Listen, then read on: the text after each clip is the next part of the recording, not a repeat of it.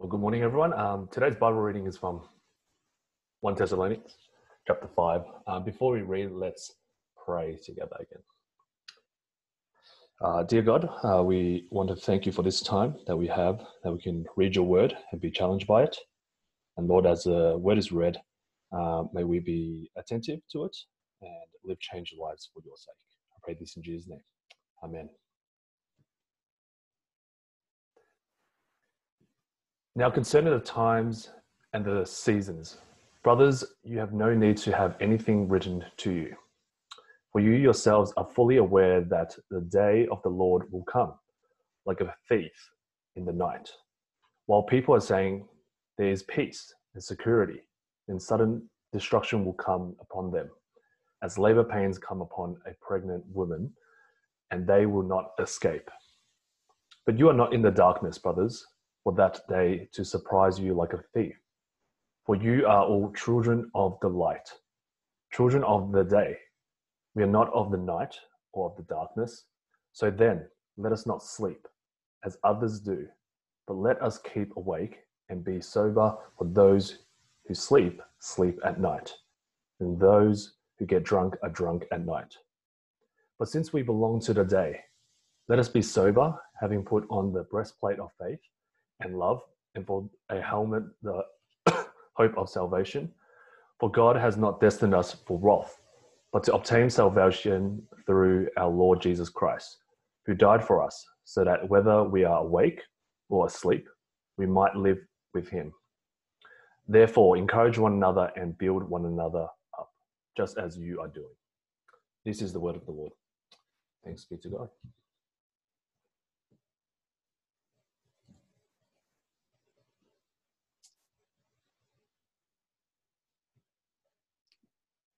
Okay, a very good morning to everyone, and thank you, Alan, for reading from God's Word this morning. Last time out, which seems like years ago, but it was in March, I started a mini-series on what a spiritually healthy church should look like. We looked at Titus chapter 2, and we looked at how a healthy church should be multi-generational. It should be relational. We should be setting the gospel example to both ourselves in the church by relating to each other, and also showing an example to the world through how we conduct ourselves in our own employment. So what I'm going to do this morning is go on to the second of these this short mini series and look at a healthy church and how it should be based on two words: encouraging and building up. Well, it's actually three words, but two verbs, two doing words.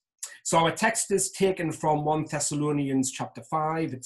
It's one of the earliest letters in the New Testament. Paul wrote this very, very early on in his ministry. And we're going to look this morning at what it means to encourage and to build up. So what we'll do, we'll start at verse 11, then work back to verses 1 to 10. So before we look at verses 1 to 10, let's look at what the words encourage and build one another up actually mean. Because when we understand what they mean, then we can understand how we can do that. We can pragmatically do that as Christians in the local body of Christ at TGCC. We all have examples in life, don't we, of where we've appreciated and valued encouragement. And encouragement is good, even from a worldly perspective. I remember, it's hard to believe, and I don't expect to see anyone smiling here. I can see some faces. I used to run half marathons, and that's the truth. And this was going back a long time, in my 20s and 30s. Actually in Newcastle, where I'm from, we had the largest half marathon in the world, the Great North Run. And it used to start in Newcastle, and it used to end up in a place called South Shields. And so 13 miles. And I used to really value all the people lined up along the way, shouting encouragement, shouting, keep going, keep going, keep going. Just persevere, keep going. And, it was really valuable. And I guess we all have examples where we've appreciated that from people. We also have things like career coaches and counselors and mentors and things like that. But what I want to sort of put to you this morning is that what Paul is telling the church in Thessalonica this morning is a little bit more than someone offering short or medium-term inputs into someone's life to deal with a specific situation that they may be faced. Those people who line the streets on the way to South Shields on the Great North Run, I've probably never seen them again since. And if I have, certainly not knowingly. So they were there for a short term, with a short-term aim to get me over this hurdle. And believe me, it was a hurdle running 13 miles. But then they disappeared out of my life. What I want to put to you this morning is that actually encouragement and building up is more than just that short or medium term good words, good rhetoric to get us over the line. It's something more than that. Nothing wrong with those things, but Paul is saying a bit more. The word encouragement in the Greek in verse 11, so chapter 5 verse 11, it actually means literally to call one alongside, to summon, to call for action. It's used in other parts of the New Testament to exhort or to even comfort. And it has a very, very specific relational focus on it.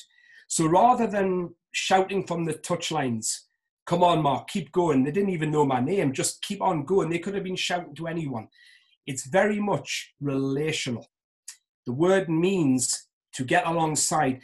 And along with the word there, or the verb there, to build up, in the Greek, it has a specific rendering, which means that it is ongoing. So it's not just for a particular short-term situation that someone may be facing, although that is still important to deal with in the church. The word actually implies in the Greek that this is something that should be ongoing. It should be a permanent focus and a permanent fixture in your local church. It's continuous and ongoing. The encouragement that Paul is urging the Thessalonians, and by association, because we are members of the church, us today, is to be active, relational, and pragmatic, to be alongside and to call out.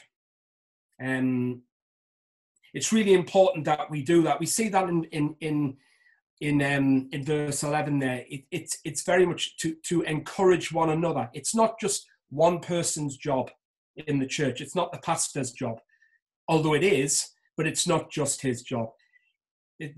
Therefore, encourage one another, build one another up. It's talking about being close and knowing each other and being alongside each other. Notice there at the end of verse 11 as well, just as you are doing. The church in Thessalonica was actually a good, active church. Some of Paul's letters we see in Corinthians are written to churches that were sometimes way out on some of their doctrine. Actually, the church in Thessalonica is doing pretty well. And yet Paul says, keep on going, keep doing it, keep encouraging, keep building up. So with that in mind, the word to build up means to construct. So with encouragement comes building up. I don't think it's coincidental that the two are put together. Encouragement leads to building up. If encouragement is done well, and it is done biblically and is based on biblical principles, which we will now look at, actually people will be built up. People will be constructed. They will grow. They will grow in their sanctification. So what we see in the first 10 verses in chapter 5 actually is Paul telling the church in Thessalonica what your encouragement and building up should be based on. And I think it's really useful at the moment, especially, with all that's going on in the world, with with the coronavirus and the wars and the political unrest that's going on in the world, to take a step back and say, are we as a church sure about the basis for our encouragement?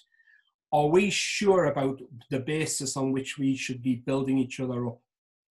Because if it were based on feelings, I wonder, and it's a rhetorical question, but I wonder how many of us at the minute feel like building each other up. However, how many of us actually feel there is something worthwhile at the minute to build each other up in. If we look externally at the world, when we go to Coles and everyone's wearing face masks, and the coronavirus is just it's so on top of everything that's going on. So what Paul's telling the Thessalonians here is, and the word therefore in verse 11 is really important, because it's basically saying, on the basis of what precedes that, encourage one another and build one another up, just as you are doing. So let's go back and have a look at what Paul says. Firstly, though, in chapter 4, verses 13 to 18, we do see Paul reminding them, and this is also appropriate to think through, of the assurance they have in the future return of Christ. So chapter 4 in 1 Thessalonians looks at, if you like, the salvation side. Chapter 5 looks at judgment. So Paul reminds, and I'm just getting this up now. Paul reminds the Thessalonians in chapter 4 in verse 17, then we are who are alive, who are left, will be caught up together with them in the clouds, and we will always be with the Lord. Verse 18, therefore encourage one another with these words. So there's, in chapter 4, encourage one another with the words that we will one day be with the Lord. And then we go into chapter 5. Just bear with me. Verse 1. Now, this is the very basis on which we should encourage and build one another up. This is what we should be united in as a body of Christ. This should be what causes us, what motivates us in our Christian lives, relationally with each other. So verse 1 there, and now concerning the times and the seasons, brothers, you have no need to have anything written to you. Verse 2, for you yourselves are fully aware that the day of the Lord will come like a thief in the night. So the Thessalonians, it is absolutely implicit there in the text that you should know that Christ will come again. There is a lot of different theologies around this, and we're not going to go into those this morning about what that actually means in terms of literal actions in the world. But one thing that we do take from this text, you are fully aware that the day of the Lord will come. My first challenge is, are we confident in that? Or are we more confident in the end of the 6-week lockdown will come? Where is our assurance? If it's in the end of the 6-week lockdown, it's very short-termism. But if it's in the return of Christ, we should be encouraged. Everything is leading to the return of Christ. Now, Paul talks there about, in verse 2, the day of the Lord. Now, this is a really, really important expression that's used in the Bible. The day of the Lord, in the Old Testament and the New Testament, it talks about a particular point in human history where God will dramatically intervene in human history in some form of judgment. Okay, so in the Old Testament, one example of that was when the prophet Jeremiah talked about the day of the Lord, and then the being worked out in the exile to Babylon in judgment because of the Israelites, what they were doing. We see here that the day of the Lord to the church in Thessalonica has not come yet. So it's talking about a future event. There's some time in the future where the Lord is going to, there's no doubt about it, will come, is a very much a there is no doubt about this, will come like a thief in the night. But it will come, and it will be God's dramatic intervention into human history to bring his judgment. And judgment is a big feature of 1 Thessalonians 5. So we understand that the day of the Lord is coming and that it will be a dramatic intervention by the Lord. They are to be fully aware of it. Now, notice there as we go through this text, these are all things that if we put into practice in our Christian life will help us to encourage and build up. Verse 3, while people are saying there is peace and security, there is sudden destruction, and it will come upon them as labor pains come upon a pregnant woman, and they will not escape. But note verse 4, but you are not in darkness. You are not in darkness, brothers, for that day to surprise you like a thief. So whatever is going on in this world now, whatever it is, whether it's, protests, whether it's wars, whether it's political upheaval, whether it's viruses, whatever it is, we are not in darkness, because we know that at some point in the future, God will intervene dramatically to bring about his judgment on all of the things that are contrary to his righteousness and his holiness. So it tells us there in verse 4, for that day to surprise you. The Greek word there has a meaning of being dragged down and being overtaken by it. What it's saying is, don't be overtaken by what's going on in the world. Don't be overtaken by it. It's so tempting. And I must confess, I do it also. We look around and we think, what is the hope in this world? What is the hope? And if we have that mindset, how can we help and build others up in their faith? How can we do that if we ourselves are being dragged down to the logic and the rationale of the world? Don't be overtaken by the world, because if you are overtaken by the world, you will be surprised when the day of the Lord comes. Don't do that. We are to keep each other accountable. And that's one of the first pointers I think that Paul is telling us here in 1 Thessalonians 5. Keep each other sharp.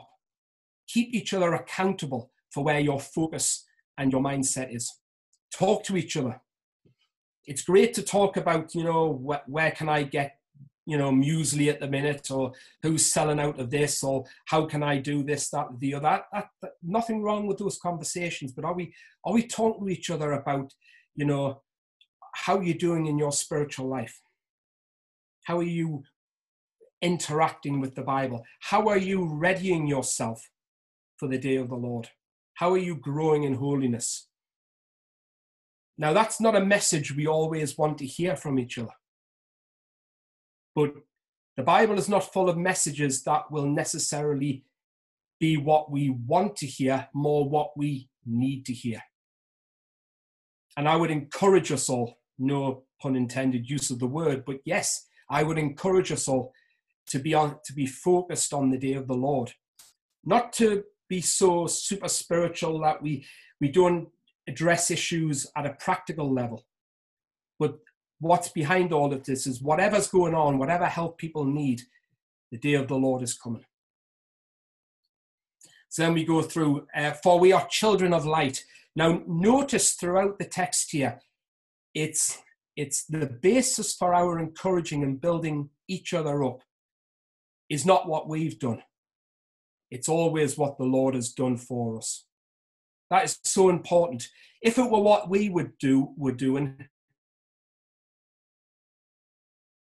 how eloquent we are with our words of motivational speaking to each other. Come on, just keep your chin up. It's all, the stiff upper lip British thing. If it were just that, we would all be failures. We would encourage no one. But note, it's what God has done for us that is our source of encouragement. And in that, when that encourages us, it encourages others as well.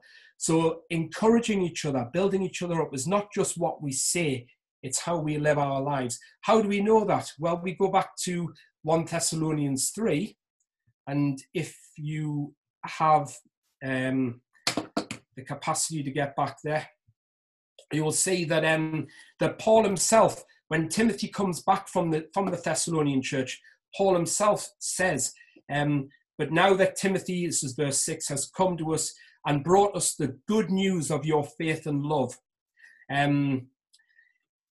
Verse 7, for this reason, brothers, in all our distress and affliction. So what Paul is saying is, in all that's going on in Paul's life, we have been comforted about you through your faith. The same word there, comforted, encouragement, exhorting. It's the same word. So it's not just about what we say to each other in motivational speaking. You know, it's more than that.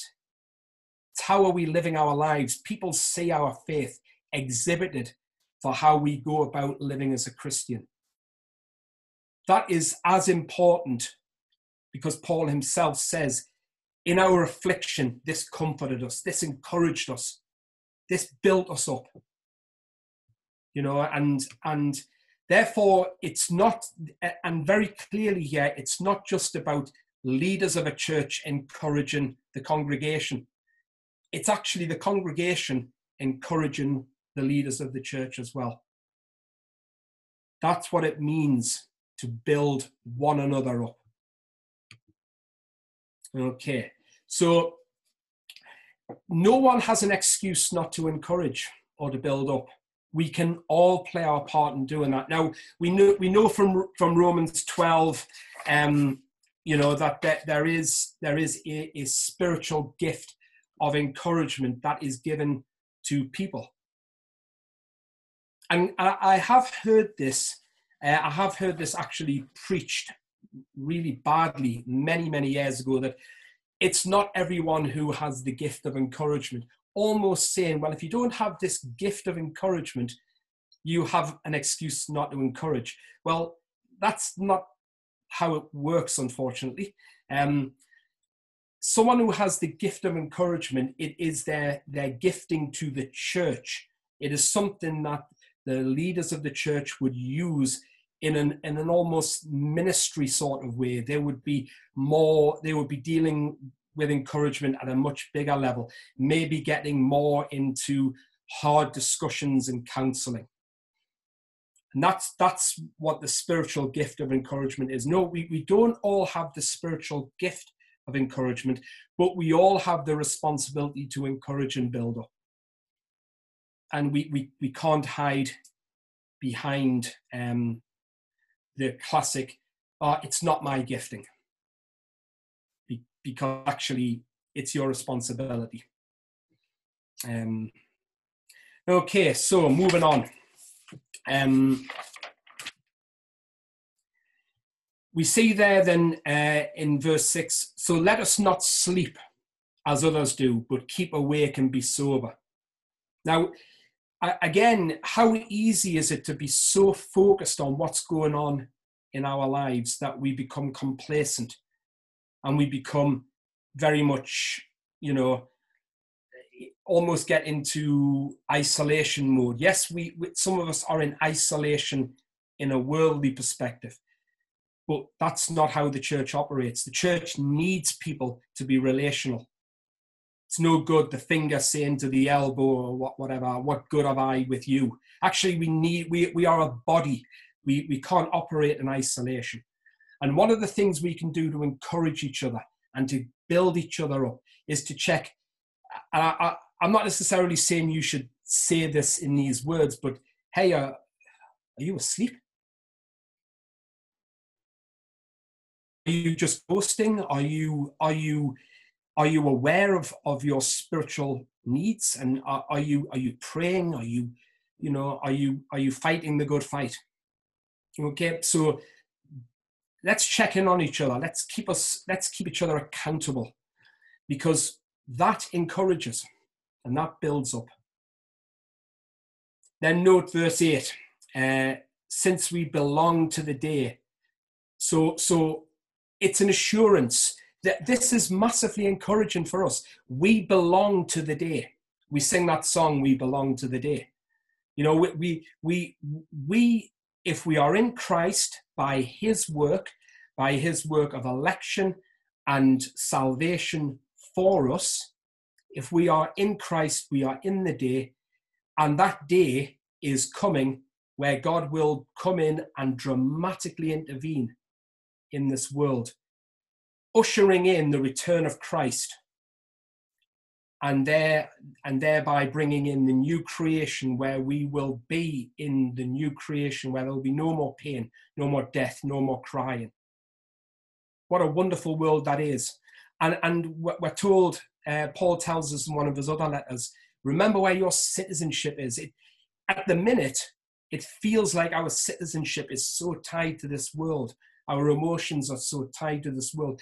And I understand that. But take a step back and say, but yeah, we have a citizenship that is in heaven. One day heaven will come back down to earth on the day of the Lord. And God will reclaim this world. He's still in absolute sovereign control. Don't mistake what I'm saying here. But he will have this world under his rule. Under his rule. What a wonderful word of encouragement. And if we speak to each other with that assurance, with that conviction in our own lives, we can encourage and build each other up. Then note there, it's still implying, this goes back to Ephesians, which I've preached on this previously, about the armor of God. But note there again, what a fantastic word of encouragement. God has not destined us for wrath.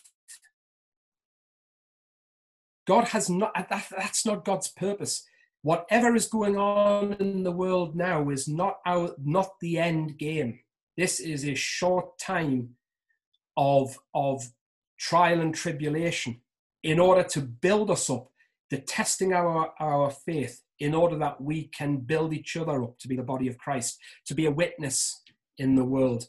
God has not destined us for that day of wrath, but to obtain salvation through our Lord Jesus Christ. Again, it brings us back to our encouragement as a church and to each other, is that we are saved not by our own work, but by the work of Jesus Christ. Verse 10, who died for us so that whether we are awake or asleep, we might live with him.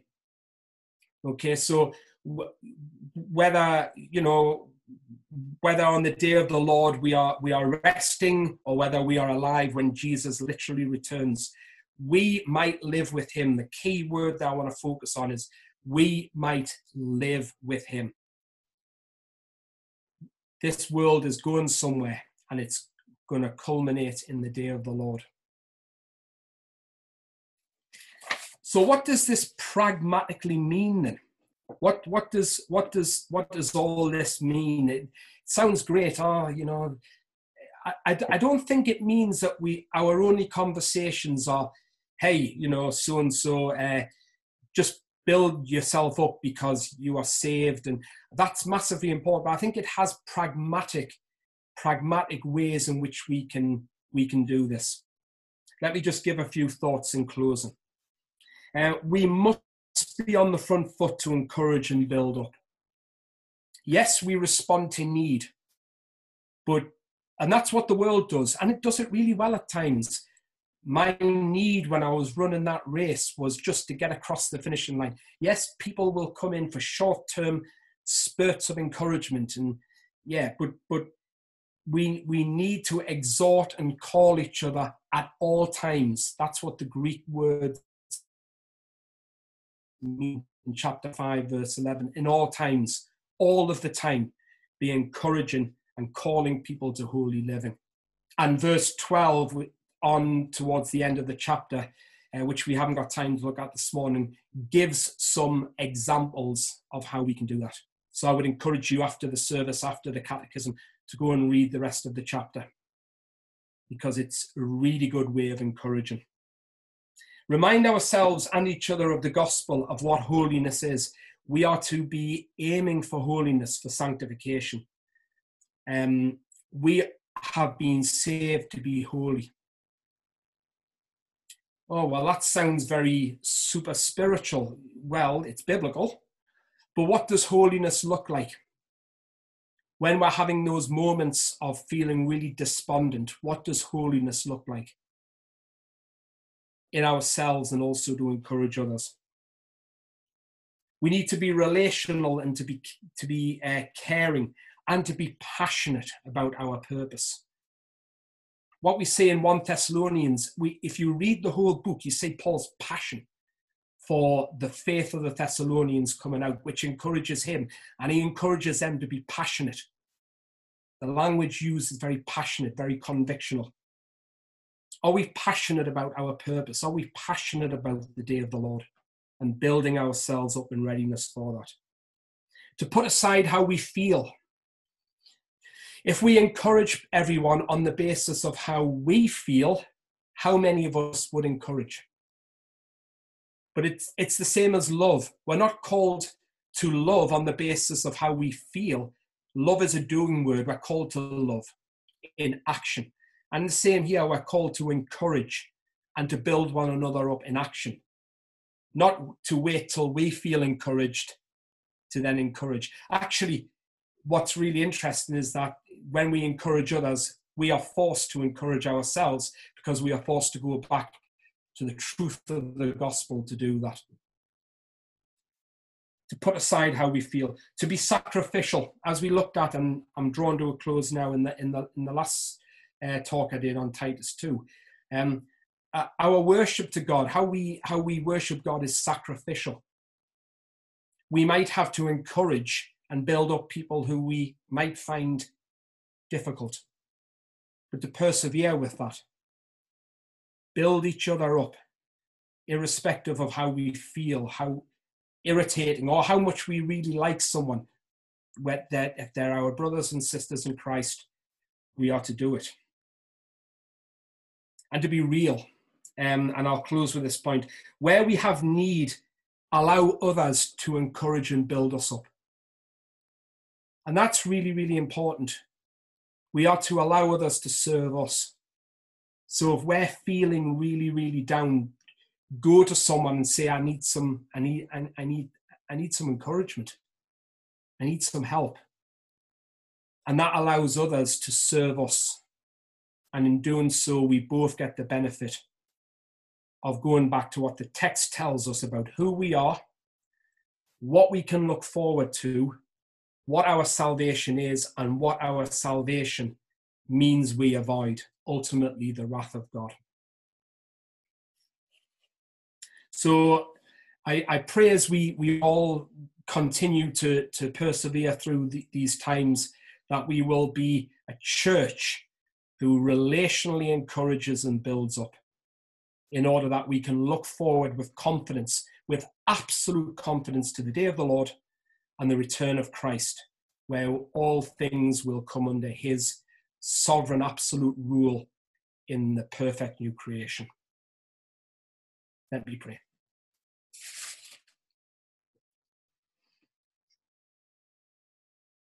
Almighty God, we thank you for who you are. You are sovereign God.